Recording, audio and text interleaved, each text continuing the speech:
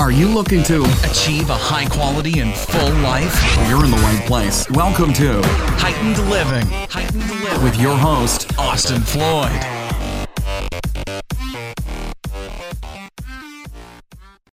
What is going on, guys? This podcast is awesome, all about movement, mobility, myofascial release with Chris Kudwosky.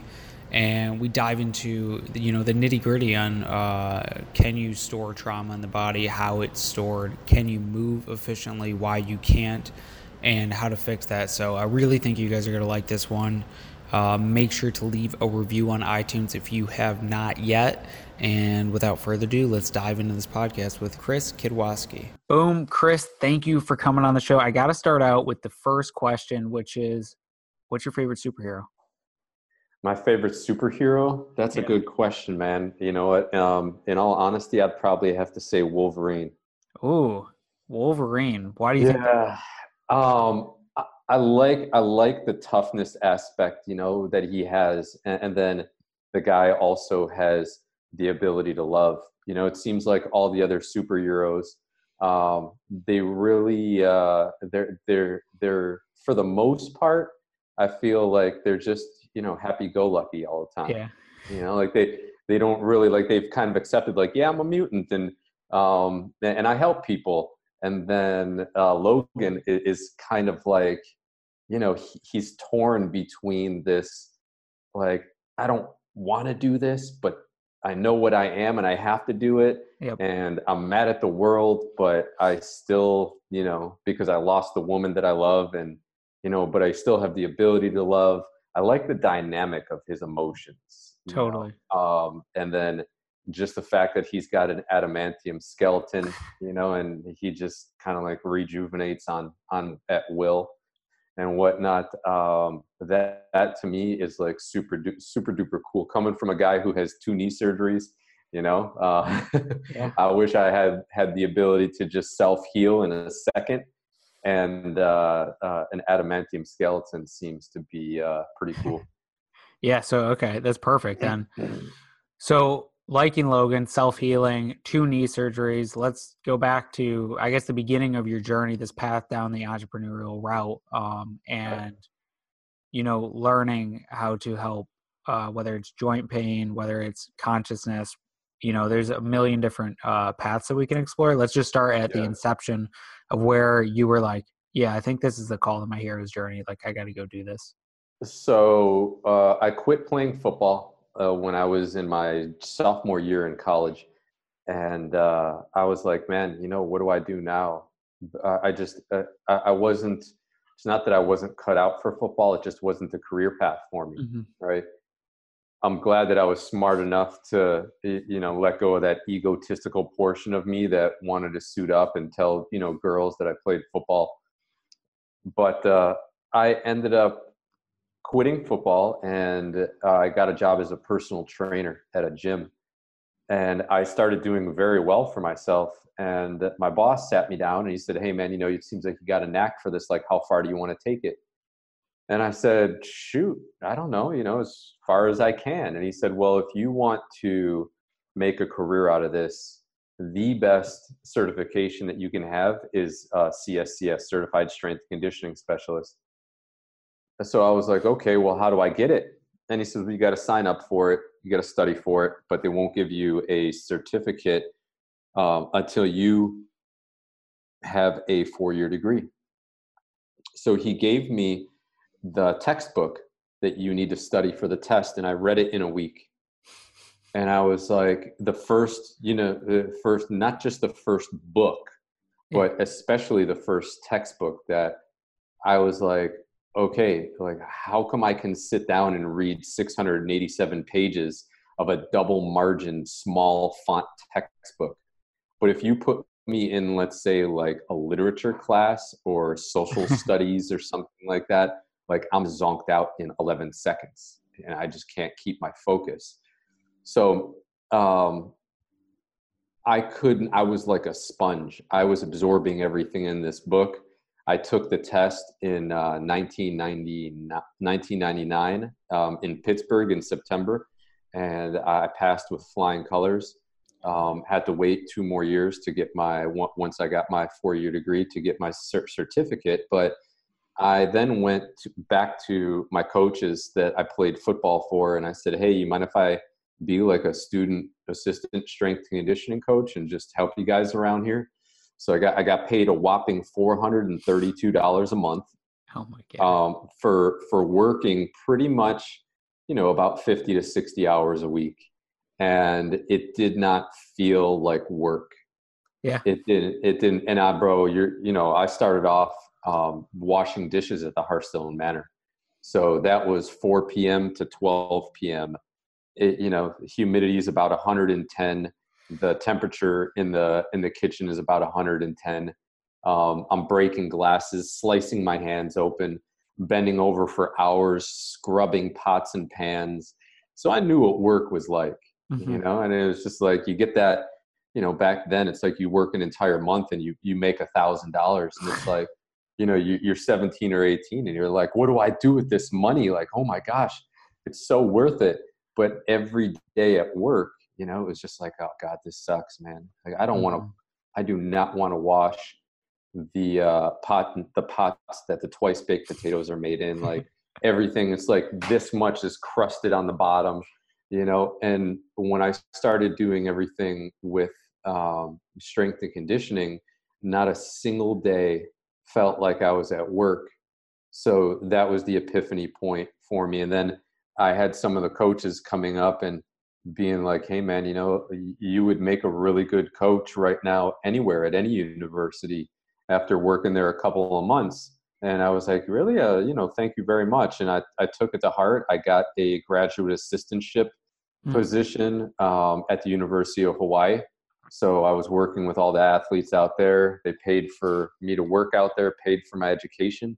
And I got my master's in kinesiology, and the rest is history, man. The rest is really, honestly, just finding my niche, which I'm sure we'll go get into. But that's the story. Man, that's awesome. So Hawaii, was that like time of your life? It was, man. I miss it every day. I love the people out there. I got a lot of great friends out there still. I visit once a year. Yeah. And, it's one of those places that's just kind of super magical, man. Yeah. Everybody talks about how the Islanders are so laid back. And that's because when you're out there, like down here in South Florida, bro, every day people are hustling. It's like the hustle and bustle capital of the world, like 7 a.m., the highways are packed. People are honking at each other. They're trying to get from A to B. And it's the same way in Hawaii. The highways are packed, but they're packed because people are just going 35 miles an hour on the H1 and they don't care. They're just like, I got to get to work, but I don't really have to be on time. Sure. That's the attitude out there. So I'm glad that it doesn't kill your ambition, but it helps you slow down, enjoy the small things, really enjoy the big things. And every single day is, just like you're in God's own personal land. You got the sand, the surf, the sea, and the mountains. There's nothing that's left out. You got the best fish available. And then they fly in a lot of the meat from the Big Island, where everything is still sustainably and organically raised. So, the food might be a little bit more expensive, but it's just all around, it's amazing. I tell people that rather than Social Security, there should be a government program that sends everybody to Hawaii for a week out of their life. Yeah. Like you just, you get to be 18 years old and you get to pick 1 week. Yep. Between 18 and 25, you get to pick 1 week where the government just pays for you to go out to Hawaii. Dude, have a vacation. I'm in for that. So that duality between the slow and the fast, and what you term the everspace, how do those coincide? Because it seems like there's probably some good, like you saw one way and another way based on coming from New York, and then living in Hawaii. How did that help contribute to your concept with consciousness and being present? Honestly, man, it turned off a lot of the hate that I had in my body and in my mind. When I was living in New York, I didn't like living in Buffalo, New York. I was 14 years old, and my parents took us down to West Palm Beach. They had a condominium there, very modest condominium. And they took us down for Easter every year. And I can remember quite a few times asking my mom when we would come back up to New York, I'd be like, why do we live here, Mom? Oh, because your family's up here and your father has his businesses. And I'm like, yeah, but can't Dad sell his businesses and we can live down in Florida? Like, it's beautiful there all year round. It's May 6th and it just snowed. Like, I was sick of it already at such a young age. So when I got the opportunity to go out to Hawaii, for everybody is all about the aloha spirit for the most part. You still, like anywhere, you have your one or two bad apples, and unfortunately that story gets out on a national level. Some local guy punched a tourist or something like that for asking him to take a picture of him, whatever, and everybody's like, oh, it's not safe out in Hawaii. No, man, I lived there for 8.5 years. I had absolutely zero problems. I never had anybody want to fight me. Everybody is just about the aloha spirit. And then, like I said, you get that one or two people where they're just they don't like life, and it doesn't matter where they are, they're miserable. And you got a bad apple here and there, whatever. You'll find that in Wichita, Kansas. It doesn't matter. But really living on the island and becoming friends with one of my friends who I trained to be in the Navy SEALs. So his name kind of has to remain nameless right now. This kid really taught me to open my heart to people that I don't have anything in common with. And that was probably another huge step to me becoming like a servant leader. And that's what I do in my business. I'm not about, hey, how can this person help me? I'm all about, like, what can I do for this person? How can I show up the best way possible to do what they need? And I was all about, first impressions, how people look. And I remember, so him and I, we're meatheads, we're lifting really heavy weight. And there was this kid that came in to the weight room fresh off the plane from Japan, and his name was Shin, Shin. Okay. And he barely spoke English.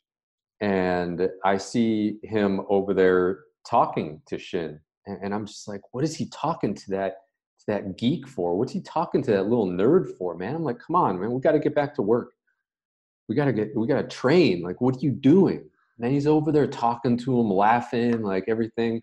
So he comes back and I'm like, who is that? And he's like, oh man, that dude's so cool. He wants to get an internship in here and like mop the floors and sweep. And I'm like, yeah, that's probably all he's good for. Like, let's go and train. And he's like, no, man, he's so cool. So he started hanging out with this kid. And I'm just like, what are you wasting your time for? Like, why are you hanging out with these dorks? And I noticed that he never shut anybody out of his life, no matter what they look like. And I feel like he is the way where he is, not only because of his work ethic, but because he always keeps his heart open, like any opportunity, anything like that. And that was a huge lesson to me, because in New York, it's kind of like, if I don't know you, like, stay away from me. Yeah. And if you're trying to get to know me and I don't want to get to know you, stay away from me. Like there's just that curtain right there.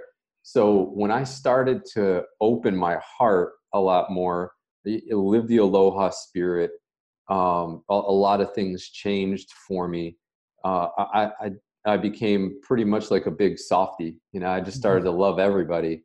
And I realized, like, wow, like if you say yes to life, a lot of cool things happen, and really it all comes down to self-awareness. And the 7 principles that I wrote about in the Everspace, they all come down to the last one, which is about creating self-awareness. Okay. And I tell people it's a catharsis book. Like I'm writing it to my younger self, so if I was like 13, 14 and I could give myself that book, I feel like I would have accelerated a lot of things in my life. And the basic premise is in the first chapter, I talk about everything being all about perspective. And I'm like, if you live in a town and you just built this town and you're very proud of it, and somebody comes along and says, hey, can I stay here for the night? And you're like, yeah. And then another person comes along and you're like, hey, can I stay here for the night? And you go, yeah, sure. And they wake up in the morning and one guy complains about, it was too loud. And then he's complaining that the outhouse was too far. And he's asking like, where's my breakfast? It said, free breakfast in the morning. And he's just super unappreciative. And then the other person wakes up and they're like, oh man, like I heard the crickets all night and I just fell asleep and I loved it. And then I got up and I had to get up in the middle of the night and go to the outhouse, and man, like the stars were absolutely beautiful. And then he just shows up and says, oh, you don't have breakfast yet? You want me to go and help you hunt or bring something back so we can all share? And just thank you so much for building this place. I go, which person would you rather cater to? And I tell people, I go, so from God's perspective, who is going to win in the end? The person that's viewing everything as negative, and God doesn't have he doesn't sit there and say, hey, you should change. You might co-create a life event to force you to change. But the person that's super duper positive, you're going to have a better energy exchange, a better connection with the source, with the divine, with God, with Allah, like whatever you want to say your deity is, you're going to have a better connection and life is just going to flow through you a lot better. And like I said, when you put up walls and you stop stuff from coming in, that's when you start to almost slow down your own life force. And it's almost, instead of self-awareness, you're creating self-detriment. But because you're doing it and you think that it's good for you, it's really not. You're going to get stuck a lot. You're going to be stuck a lot. Totally. So this, I'm going to kind of transition this into a cool area, but with the guy who says no, who's pessimistic, who's putting up walls. Now, I've read some of like The Body Remembers and books like that. How do you think that interplays with how we move with like the fascia, with the understanding of the body? And because they definitely seem to at least connect, or how I've seen it, you can tell someone's posture and what someone's like. Basically, when they walk into the room, they're like, or they're like super laid back, chill. So every emotion that is created or elicited in our body, it starts in our brain as a neuron. It then transforms into a neuropeptide. It travels down along the nervous system and then into a specific organ, and then it will continue on through a specific muscle. Okay, think about it. When you're raving mad, like your head is hot, your eyes are going to bug out, and guess what? Your heart and your respiration are through the roof, right? Oh. And what does that do? Head, neck, and shoulders, maybe even your arms, super tense. Super, super tense. You get anxiety, and what happens? You have butterflies in your stomach, right? So everything translates, starts in the brain, starts first in the environment and your reaction to it, okay? And then it starts in the brain. It transmits to an organ. Every single organ is tied to a muscle. And when we start to affect our muscles, we're going to affect our fascia. Okay, that's from an emotional standpoint. Now couple that with really, really a poor posture standpoint, or poor weightlifting standpoint, or just a poor movement standpoint in general, and you accelerate those problems. So a lot of times, when I've been working on people, not very frequently at all, maybe 1 or 2 times a year, I'd have had people have emotional releases. And, and they're just like it'll be reminiscent of something that happened, 8 years ago, 10 years ago. And they never knew, they never understood, wow, like I never worked through that emotion. So when you release it through the tissue, now all of a sudden it's brought out and the body can actually let it go. Wow. That's so interesting. Yeah, I noticed definitely, like, if I'm doing a longer yoga session, like 60 or 90 minutes, I'll have like these recursive thoughts and stuff come up in positions, and I'll be like, why? I got to trace that down. Like, why is this happening Yeah. right now? So Yeah. I want to like Freudian psychoanalyze myself and be like, Austin, why did you think that? Why are you thinking this about thinking that? And then I Yeah. go on and on. Yeah, absolutely. It's all connected, man. Our body is so incredibly dynamic. And we're only just starting to scratch the surface on what the fascia can do and what the fascia is all about. I mean, we probably got another 100 years before we figure out how the body actually works. Yeah. But we're starting to definitely get a better, different grasp. It's not all about pills, shots, and surgery. It's not even about PT. It's not even about massage or chiropractic. It's beyond that. It's well beyond that. So then with your understanding and your approach, how would you target certain fascial areas or help with the release and the use of fascia properly? Oh my gosh. We only have 35 minutes left, it looks like, bro. I mean, that's all we're going to talk about. There are probably, every single time I'm working on somebody, especially some of my high profile athletes, typically when I'm working on, let's say, a CrossFitter or I don't know, stay at home mom or just a working dad, I'll use anywhere between 3 and 5 techniques in order to get them fixed. When I'm working on my high profile athletes, I'll use between 7 and 9 different techniques. Okay. And, we have direct pressure, we have cross friction, we have gliding, we have Rolfing, we have my Atlas correction techniques, which I always start off with.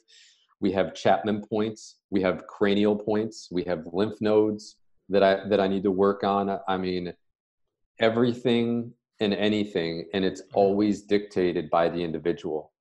It's dictated by how their body tightened up and why it tightened up. All right. So that's really first and foremost. And, muscles tell a story. You need experience, but most importantly, you need intuition to know which one to use. Sometimes it's just, seek and destroy it. Sometimes it's a crapshoot. Okay, try that. Didn't really work. All right, try this. Didn't really work. Try that. Oh, look at that. We got a fantastic release. There it is. So I tell people it's not necessarily the fact that chiropractors are bad or massage therapists are bad or PTs are bad or osteopaths are bad. None of them are bad. They are held back by their own knowledge and beliefs of just one modality of healing the body. Okay, that's it. We are cars, we are machines, but we are not cars. Okay. Yeah. Every mechanic is going to change your carburetor or change your oil the same exact way. All right. But if I have back pain and you have back pain, we may get treated differently, but the same. Okay. Differently, but the same. It's going to be pressure. It's going to be a little bit of, it's going to be pressure. It's going to be a little bit of brushing. It's going to be a little bit of stretching, and then it's going to be a little bit of strengthening, but we may be getting worked on in completely different areas. And we might have to do completely different stretches, and we might have to do completely different exercises to re-educate those nerves. You see what I'm saying? Yeah. So it's different, but the same. That's awesome. Yeah. I know, even like, so strange, but from the carnivore diet, like a lot of people, they're like, apples cause back pain. Like, that's the weirdest thing. Just from eating apples. I don't know about that, man. I really don't know about that. I didn't read about it. I didn't hear about it. I get it. I get the whole premise behind the carnivore diet. I just try not to do anything anymore in extremes. Yes. When I was in my 20s and maybe even early 30s, I experimented with my body all the time. But for me, I'm all about the spectrum, right? Yeah. Like, we're here bro, we have animals to eat, we have plants to eat, we have Mhm. fruits to eat, we have Yeah. sea creatures to eat. Like just dabble and have something of everything. The Yeah. last thing that you want to be eating is something that man made. Yeah. Man, Oh, man doesn't know how to make food, bro. You know what I'm saying? And totally. that's what I say in my book, The Death of Dieting. I say, eat the eat the plants that the animals eat the animals that eat the plants, and eat the fish that swim in the sea. Yeah. Like eat the plants that come from the ground, eat the animals that eat the plants, and then eat the fish that come from the sea, and drink water. Yeah. And everybody's like, oh, but I need electrolytes for my workout. No, no. If you live in the United States, you are not suffering from a lack of electrolytes. I'm sorry. Yeah. I'm sorry. If we're somewhere in Rwanda and you haven't had any food or water for 9 days, then yeah, man, you might want to supplement with electrolytes. But Yeah. you're fine if you're living in the United States. It just doesn't matter. You're fine. You're okay. Totally. Yeah, and with this, because I'm basically nutrivore, I guess you could say. I don't know. I don't like to put a label on it. I just eat Yeah, I just eat real food. I yeah, just that's try to it. like stick to that. It's super easy. It tastes great. Yeah, But with that, so that's another external stressor. All of this combined, when you are seeing people, how does their mindset, their diet, the environment, the lifestyle more affect the body and how it works than just like, hey, I did too many bicep curls and blew out my elbow. yeah. So the underlying cause of all disease is stress. That's number one. All right. So there are some people that I see and I work with. I get them on the table immediately and start working on them, and their tissue doesn't move. They Mm, feel, they feel like Wolverine, and I'm just like, is this all steel or, And I start asking them about their lifestyle and what they're doing, and they're like, yeah, man, I'm in a high stress job. And mm, then the second underlying cause of disease, this is 1A and 1B, okay, it's not number 1 and 2, is inflammation. So inflammation is going to be both a product of your environment and your nutrition. mm-hmm. All right. So how stressed out are you? And then what do you eat like? All right. So we always have to start there. A majority of the people that I see, they just have a movement fault that I need to Mm, correct. Okay. We correct the muscle tissue first, then we re-educate them second. There's a very small percentage of people that I see that have a really serious lifestyle problem. mm, Okay. Where, I'll talk to someone and say, well, you seem a little bit inflamed. Are you eating a lot of sugar? Oh, no, no, I don't eat a lot of sugar. Okay, what'd you have for breakfast today? Uh, I started off with a bran muffin and then orange juice. And I'm like, okay, both of those are sugar. yeah, But what? No, no, no. My bran muffin has fiber and it's good grains. No, it's basically liquefied into sugar when your body yeah. digests it. And have you looked at the container of the orange juice? 27 to 29 grams of sugar, not carbohydrates, 20 Yeah, to 27 to 29 grams of sugar, straight sugar in the orange juice. And and then they say, well, what do I eat? What do I eat for breakfast? And I'm like, oh boy, here we go. yeah, That to me is how, and it's not their fault. It's yeah, the American food system. All these companies, they trick you. They trick you with all this hyper marketing. They get somebody like Jamie Lee Curtis to, sponsor Nutivia, and then all of a sudden, when somebody wakes up and says, you know what, I'm actually going to test this shit, yeah, and they go ahead and they test it, and they're like, all the bacteria is dead yeah, in yeah. in the yogurt, and then they get sued. Yep, Like you're not providing a great product. That's hyper marketing totally. right there. And it's not the people that consume. I'm 50-50, man. It's not their fault, but then at the same time, it is, because if Yeah, you're not, you obviously educated yourself mhm, prior to talking to me, right? So Yeah. it's not like I'm schooling you with all this knowledge right now and you're just in the back of your head like, oh God, I'm eating so wrong right now.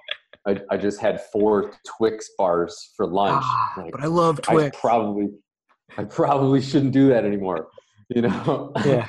So right, it is part laziness, part ignorance, part just lack of being like, you know what, I'm going to find the truth. And maybe they're too trusting and being like, okay, if Jamie Lee Curtis says it's good for me, I don't care. I'm going and getting it. You know, where you always got to be skeptical, man. You always got to be skeptical. Yeah, that's the hardest thing, because I think about this a lot. Like,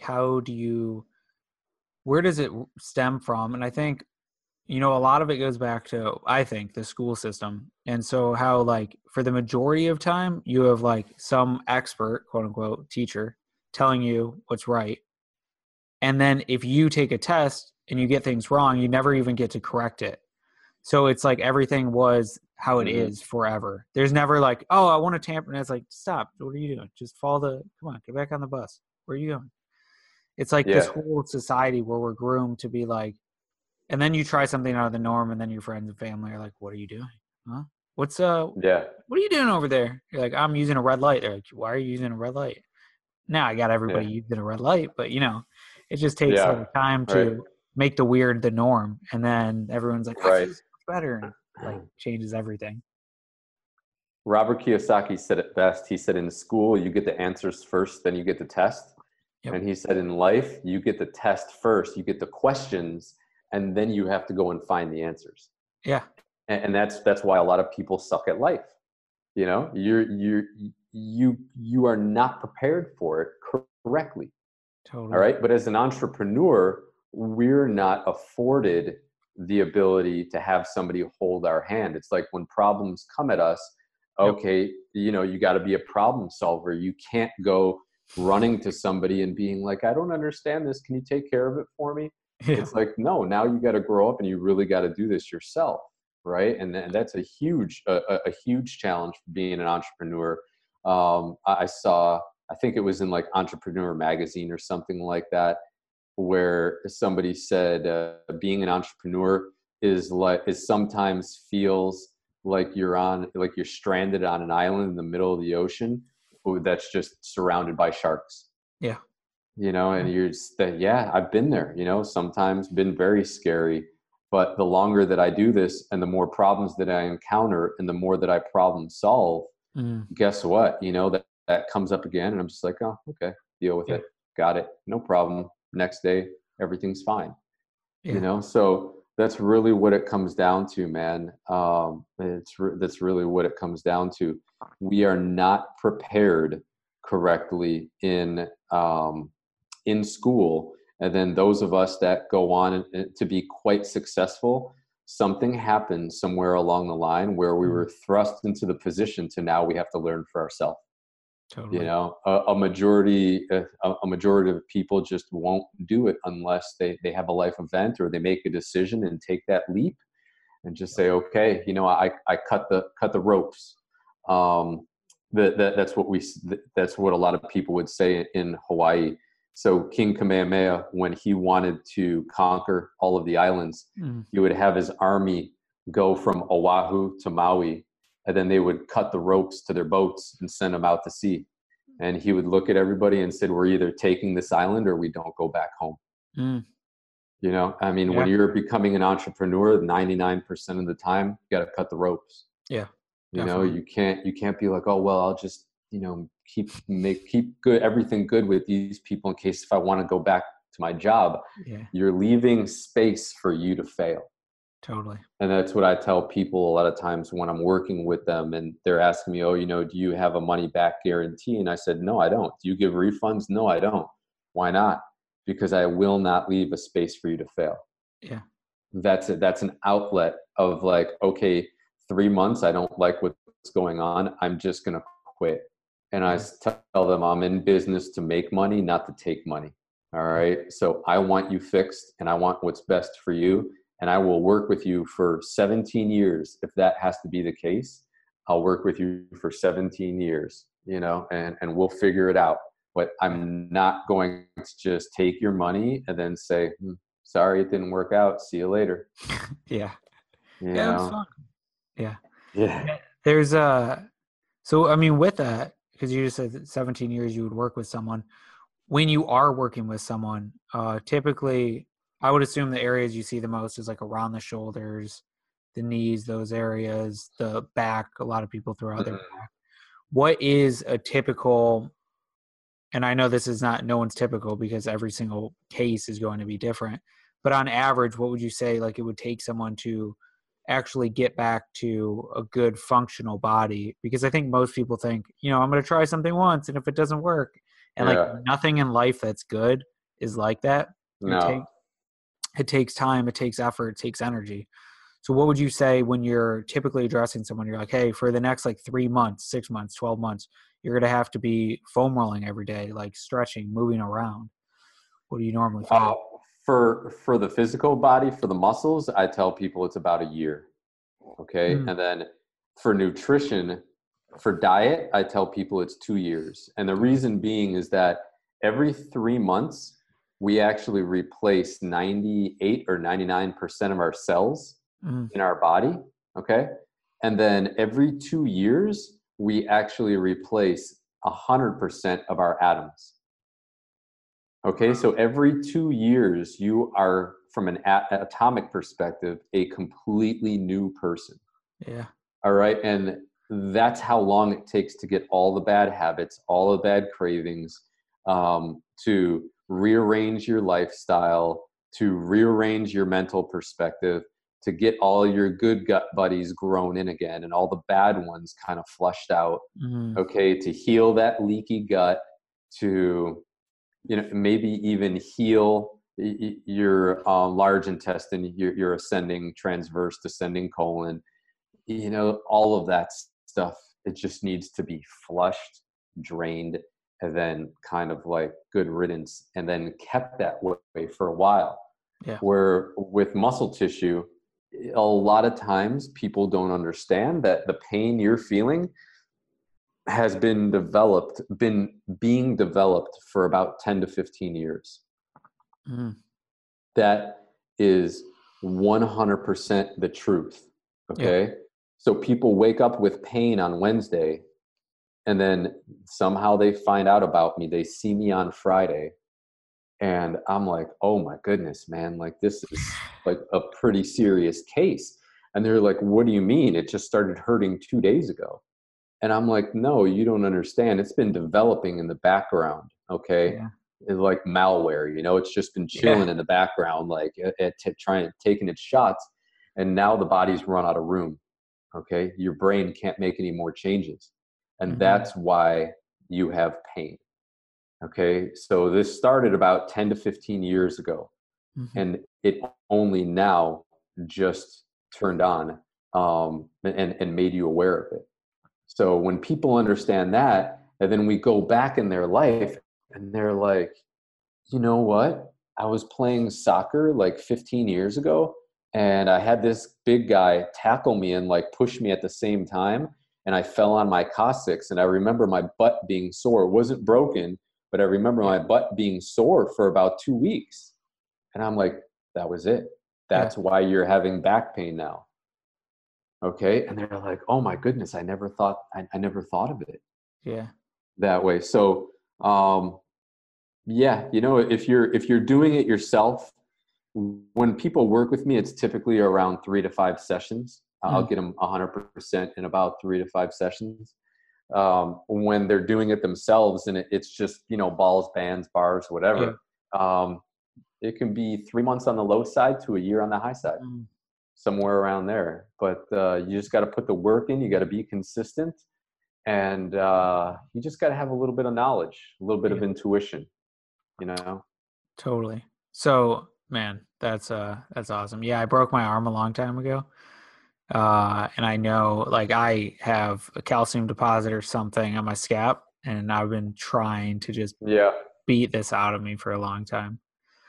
It's one of those things, and I'm like, God, this is so annoying. Those things every single person has. Like, it doesn't matter like what you've done throughout your life.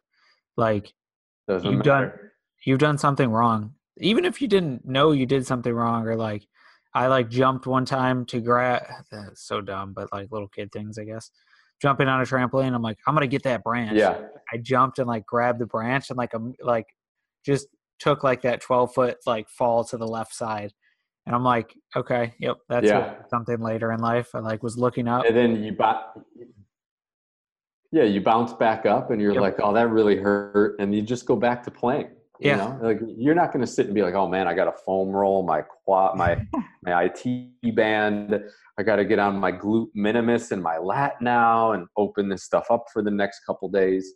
You're Yep. not saying that, bro. You just go back to playing, you know? So a lot of us, we messed ourselves up as kids big time. And by the time we're 25, 30, oh, we just like pain starts coming out of everywhere. Yeah. You know, and we're just like, why?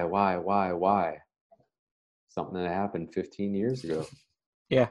Yeah. I talked to one of my buddies and he was like, yeah, a lot of people will be like, oh, I just bent over and threw my back out. And he's like, you've been doing that for the past 10 years. Like, it's not the bend over to pick your phone up that threw your back out.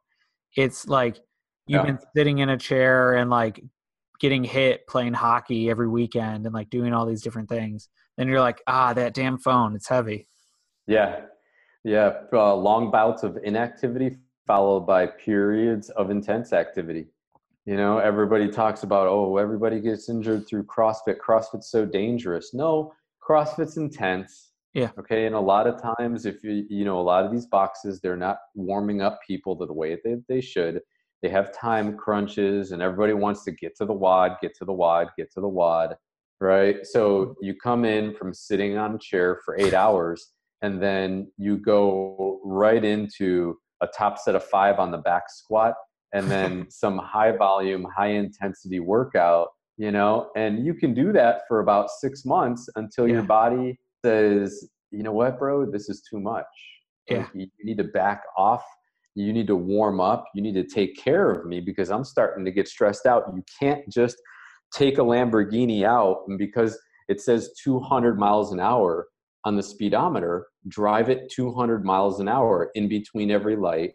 Yep. You know, and then when you get on the freeway, 200 miles an hour, weaving in and out of traffic, you know, you stop on a dime when you get to the parking spot. If you did that with a car, even for one day, let's say it was like the apocalypse and there were no cars on the road. If you did that for one day, by the time you got to wherever you were going, that car would be trashed. Yeah. It would be trashed.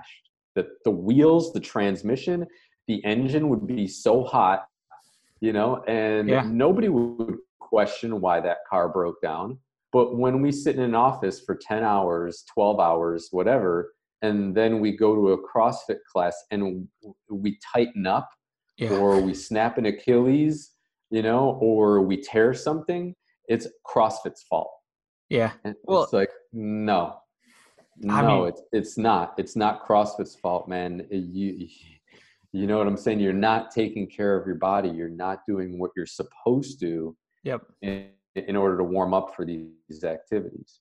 Yeah, I think that all returns to awareness, though, like you were saying. Is like I would say most people have zero idea why a warm-up's even good. They're just like, I don't have time for that today, so you know what? Let's just max out everything. Let's just max out and we'll go home. Yeah. It's like, what do you understand what you're saying and doing? You're like, I'm going to take my body to the end of its potential for certain muscular movements without doing anything before to tell it that it needs to. Or after. So what would you recommend then for the movement so I guess moving throughout the day, getting your body into a position to be able to move better when it comes to whether that's foam rolling, whether that's a good warm up before working out, and then cooling down to make sure you can tell your nervous system like, hey, chill out. We're not maxing out anymore. Yeah. So, you know, my paradigm is always mobility before. Either you're warming up whatever is sore from the previous day's workout or whatever you are going to be working on that day, or it could be a combination of things. When you're done, what I always like to do is do some form of deep stretching, okay? Muscles are they're water and they're elastic. Okay. So when we get done training, our body's very, very warm. Everything's super viscous. Yeah. A lot of times stretches that you can't get into position with beforehand, now you can do very, very easily because of neural fatigue, core temperature increase, etc. So I always suggest to people doing some form of light stretching in their sticking points. After, the last thing you want to do is sit down or go and into your car and then drive in traffic for 45 minutes. Yeah. That's just going to tighten everything back up again. Okay, awesome. Yeah, I've read done a little research too into stretching being that elongating is great for the cell to produce more ATP because of the fact that it's starting that heating up and it's becoming more relaxed, so the mitochondria can function better. Yeah. So Absolutely. It's just a beautiful thing. So stretch and relax after your workout. Don't get into the car and then go like, yeah.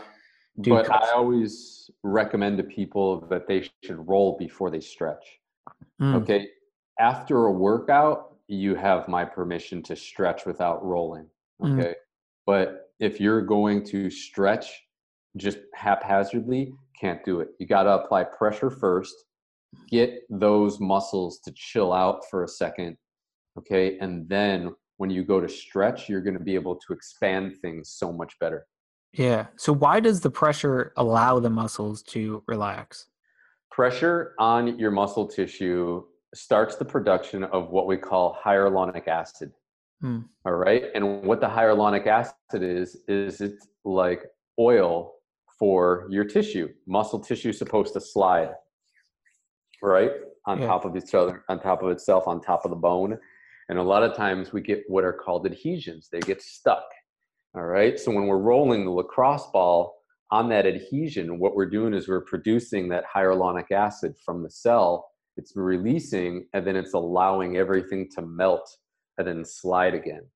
Okay. So same thing when we exercise, we're going to be very warm. We're going to increase our core temperature. The muscle is going to be very warm.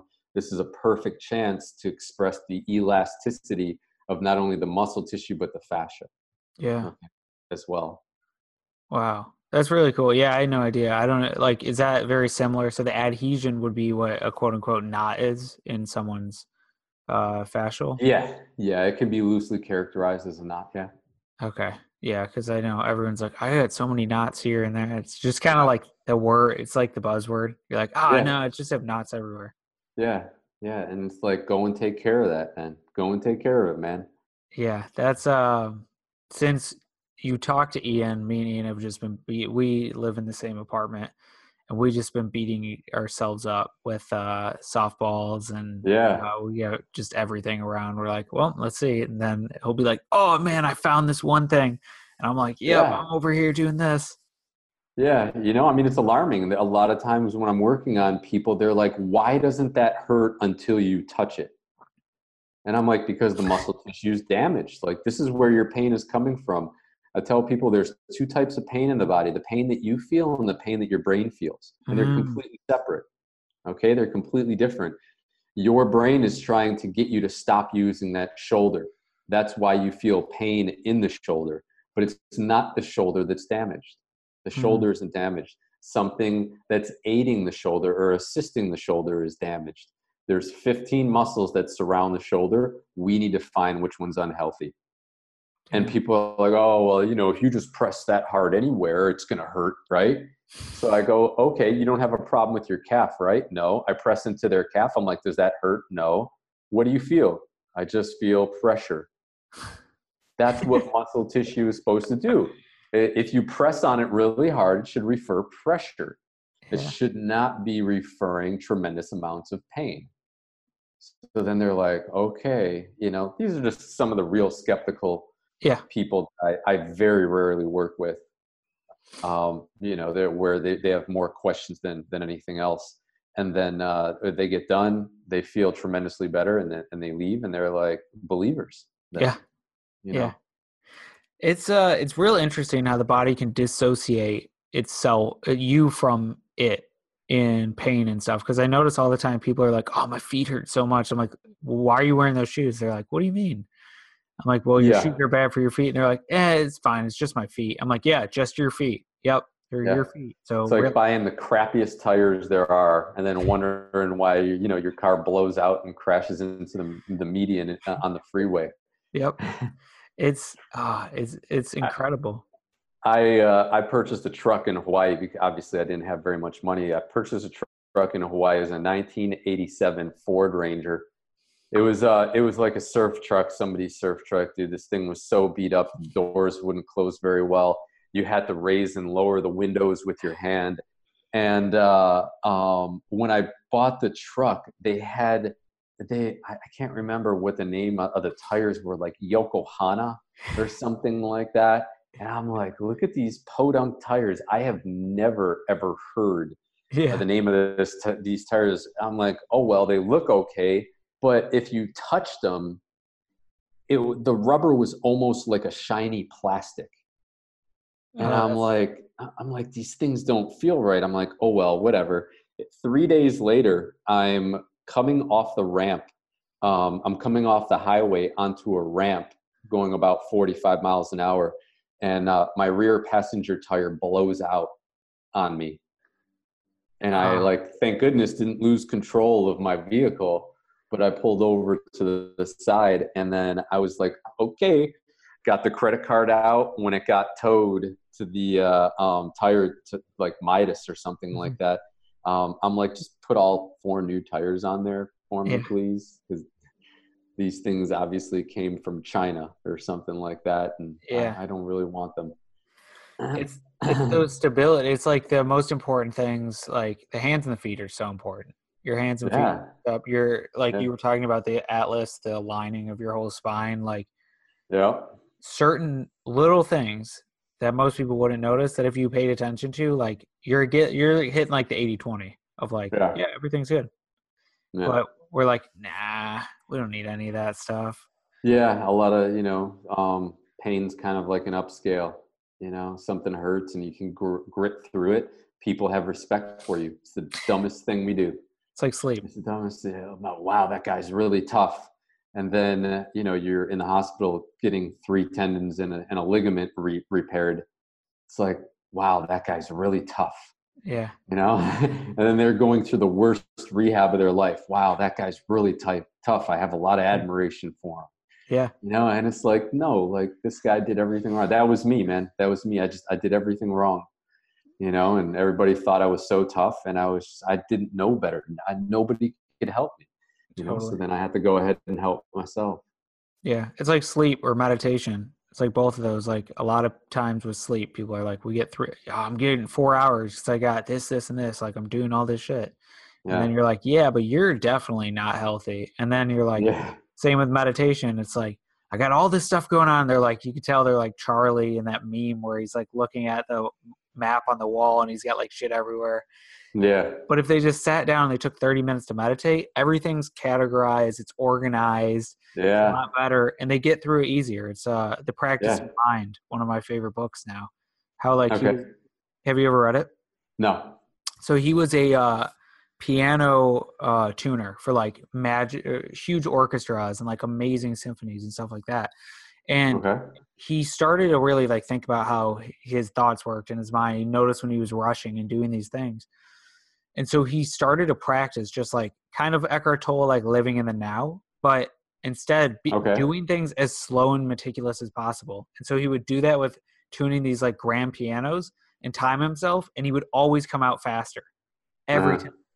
But it was that slow down intentionality, order, like cultivating presence, cultivating peace that got him there.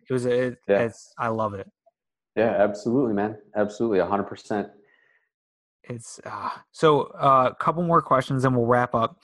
Have you had any form of, I guess, high leverage skills?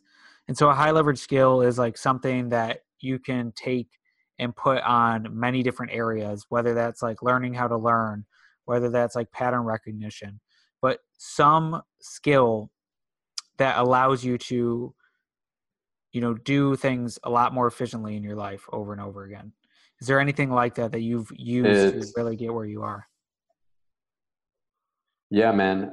It's my intuition, 100%. Hell yeah. Yeah, everybody needs to develop a strong intuition. And how do you do that? You got to know yourself and you got to love yourself. Mm. Nobody knows my body better than I do.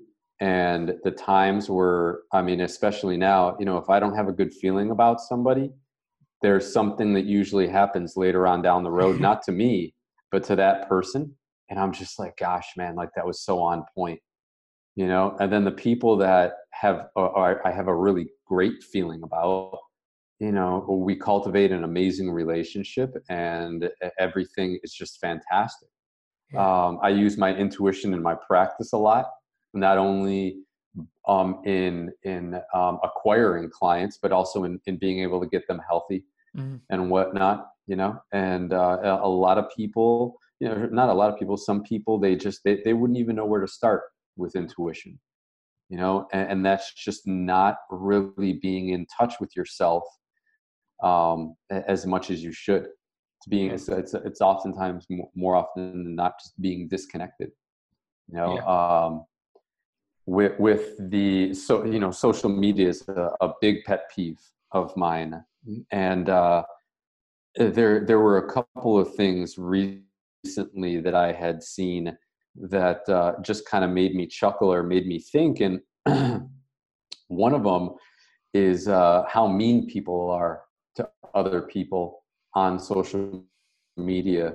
You know, forget Instagram, forget Facebook. If you go on YouTube and you read the comments on YouTube, people have utter disregard. It doesn't matter what it is. Yeah. They just have straight up utter disregard for somebody else's feelings, for somebody else's respect for them as a human being. Like all of that is gone. I Totally. use Rich Froning as an example. He put he put up I think it was like a 10 or 15-second video on Instagram, and it was him. He was doing snatches and legless rope climbs. Now, all this guy did was post a workout, and he said, so and so and I did 2 rounds of this. One would have been sufficient, you know. And he's putting it out there just to help everybody and say, hey, look at this great workout. Yeah. Okay, well, he got done with his last snatch and he looked at the clock and he turned around and walked away. And obviously you can see like the bald spot that he has on the top of his head. Now he's had that for a very long time. Yeah. All right. And somebody, the first comment, the guy goes, uh-oh, Richie, getting a little bit of male pattern baldness there, are you? And then, you know, Rich just commented back. He goes, been like that for a while, buddy, but thanks for noticing.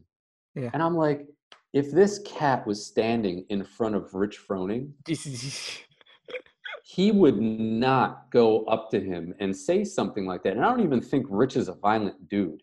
Yeah, no. Okay. But he would not go up and say something like that to him. And you just, people pull no punches. They let everything go.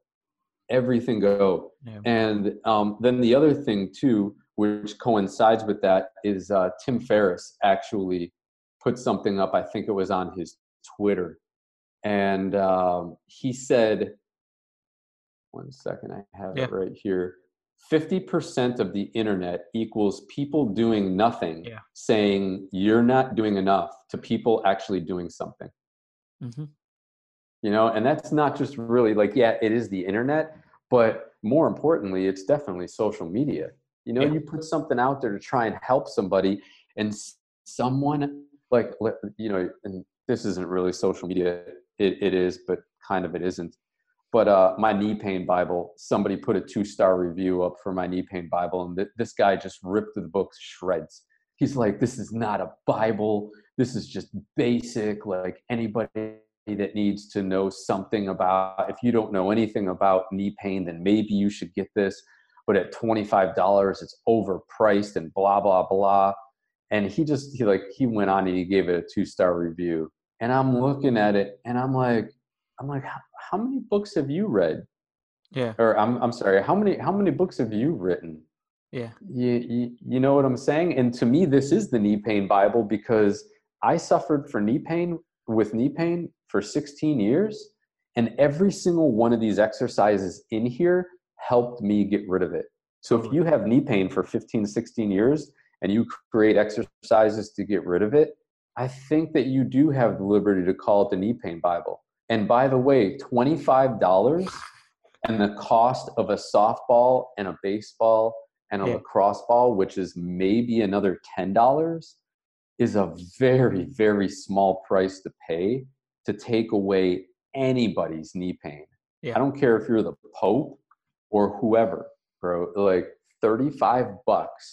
You cannot go into a single office in the United States of America and say, can you look at my knee for $35 and take the pain away? You can't. And, you know, once again, it's like this guy has no reverence whatsoever for the fact that I wrote that book to help people. He's looking at it from his own mind and what his own perception of value is. And then he writes a review that may potentially scare a customer away that I could help. Somebody that could have bought that book, done the exercises, and taken away their knee pain, they're like, "Oh gosh, it's a crappy book. I'm not gonna read it." Now, you know, so it's stuff like that. 50% of the internet, you know, people saying you're not doing enough to people who are actually doing something. I really think a lot of it just comes down to people they're just not okay with themselves, and they don't understand that change. Totally. They're like, change takes a long time, and so like to pay $35 to change your life, to pay $1,000 to change your life, that's worth it. Always. Oh. Yeah, absolutely. Yeah. No so it's one of those things that, so last thing, is there anything that you're currently questioning? And so that can be politics, how doorknobs work, relationships, anything. What have you been going, like, everyone's like, yeah, I think it works that way, and you're like, I really don't think it does. So you know what, honestly, bro, it's a statement. When people say you're going to sleep like a baby, okay, I have started to question that statement because my wife and I just gave birth December 13th. Congratulations. And thank you. And I watch the sleep patterns of babies. They don't really sleep that well, man. Yeah. I don't understand. I question that statement. Okay. Oh, you're going to sleep like a baby tonight.